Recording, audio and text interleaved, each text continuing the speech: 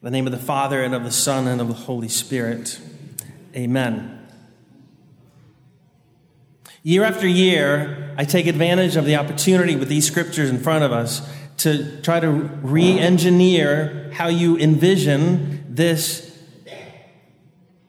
second and third glorious mystery of the Rosary.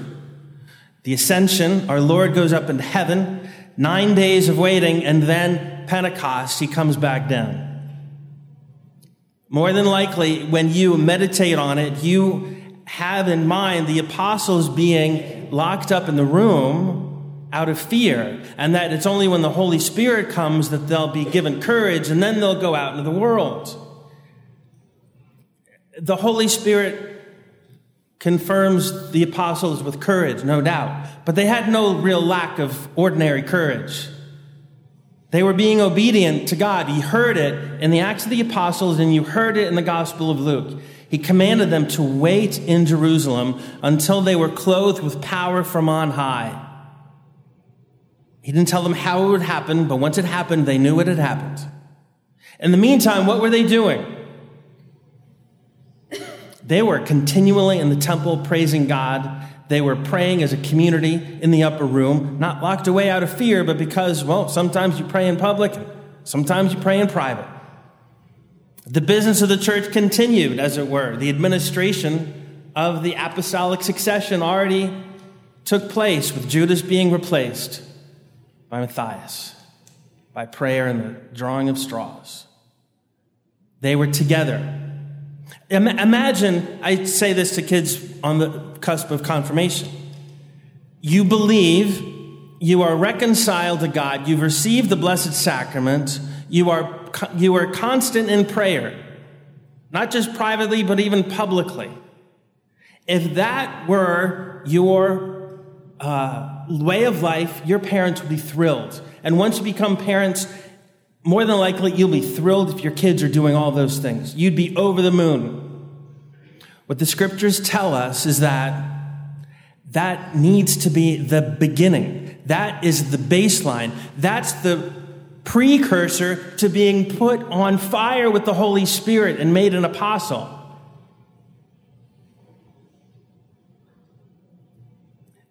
I urge you, especially over these next now 7 days before we celebrate Pentecost, ask the Lord to transform you so that your normal, your baseline is faith, reconciliation,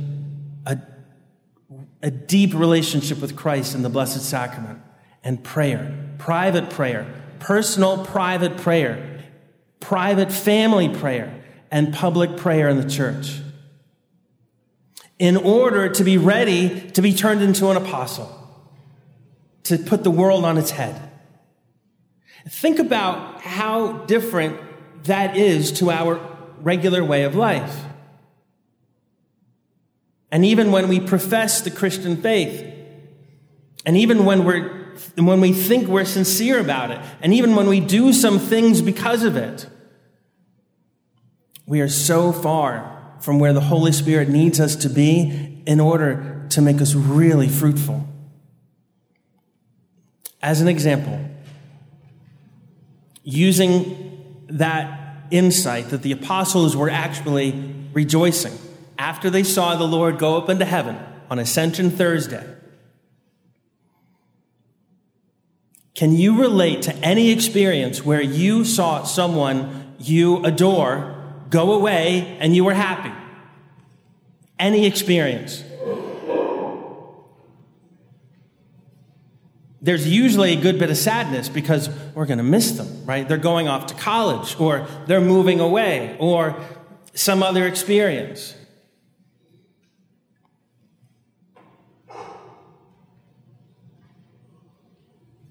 I can think of two types of experiences. You've probably had at least one. That family visit that doesn't go like many ordinary family visits, but that family visit that's really beautiful. Maybe a dinner, maybe a party. And and the experience of being with those you love was so deep and so wonderful that they're going away, but you're so happy they came. And it's not that it's the end of the day and you're tired and you want to go to bed and you're happy that they're going and now you have to clean up the house. But it's rather that those moments where you really connect to someone you love, someone who loves you. And you are so grateful for that experience that your heart is full of gratitude. Surely, I hope and I pray that's happened to many of us more than a few times, but more than likely, not enough. There's another kind of experience that some of us have had, and that's where you go to a and at the end of the concert, you're transformed. You've changed. And you're so energized by what you experienced that even though it's over, it's almost as though your feet are not walking on the earth. There's something so powerful, it's almost even dangerous when a crowd of 100,000, 150,000 are so transformed by this multimedia experience. It makes the rest of life hard to endure sometimes. And think of how that transformative experience now is compressed into one's own individual earphones. I don't think kids are going to concerts as much as we were when we were young. That's just speculation on my part. But what is it about that concert?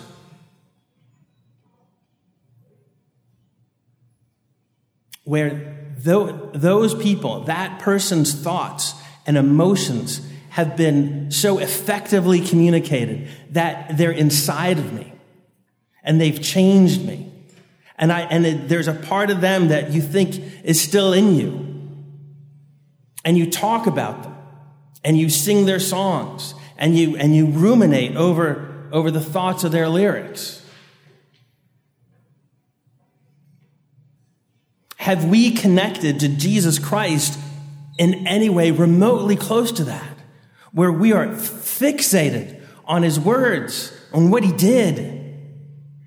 And we realize that he's actually communicating himself. He is putting himself inside of us, not by physically touching the way we touch someone, spouse or a friend, but by means of something mystical.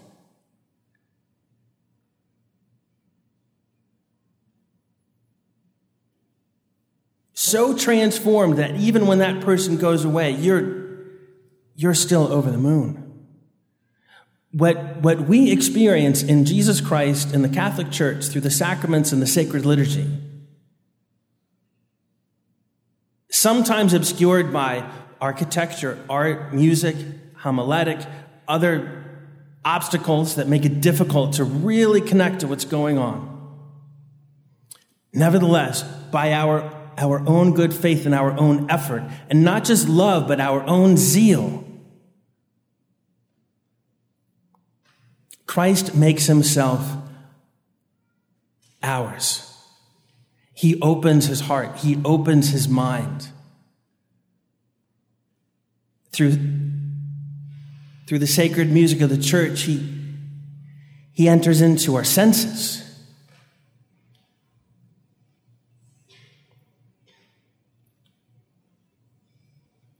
And if you open your heart to him, he will transform you. And your problems won't disappear, but you will never possibly imagine yourself being alone and abandoned. You will know that Jesus is with you. You will be so confident that he fulfills his promises. You know that you will see him again, and you know that in the meantime, he will give you the power of the Holy Spirit.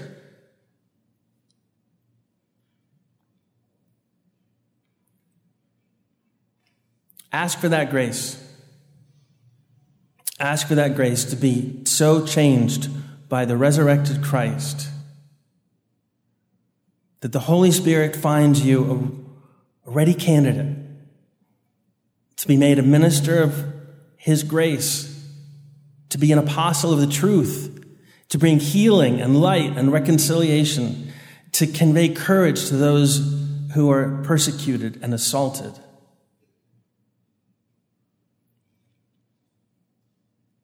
Fortunately, the church does not try to put on a rock concert every Sunday.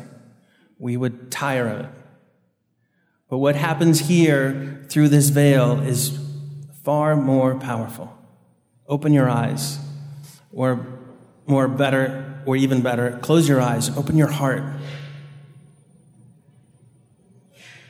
and ask God to make you ready for his return. In the name of the Father, and the Son, and the Holy Spirit. Amen.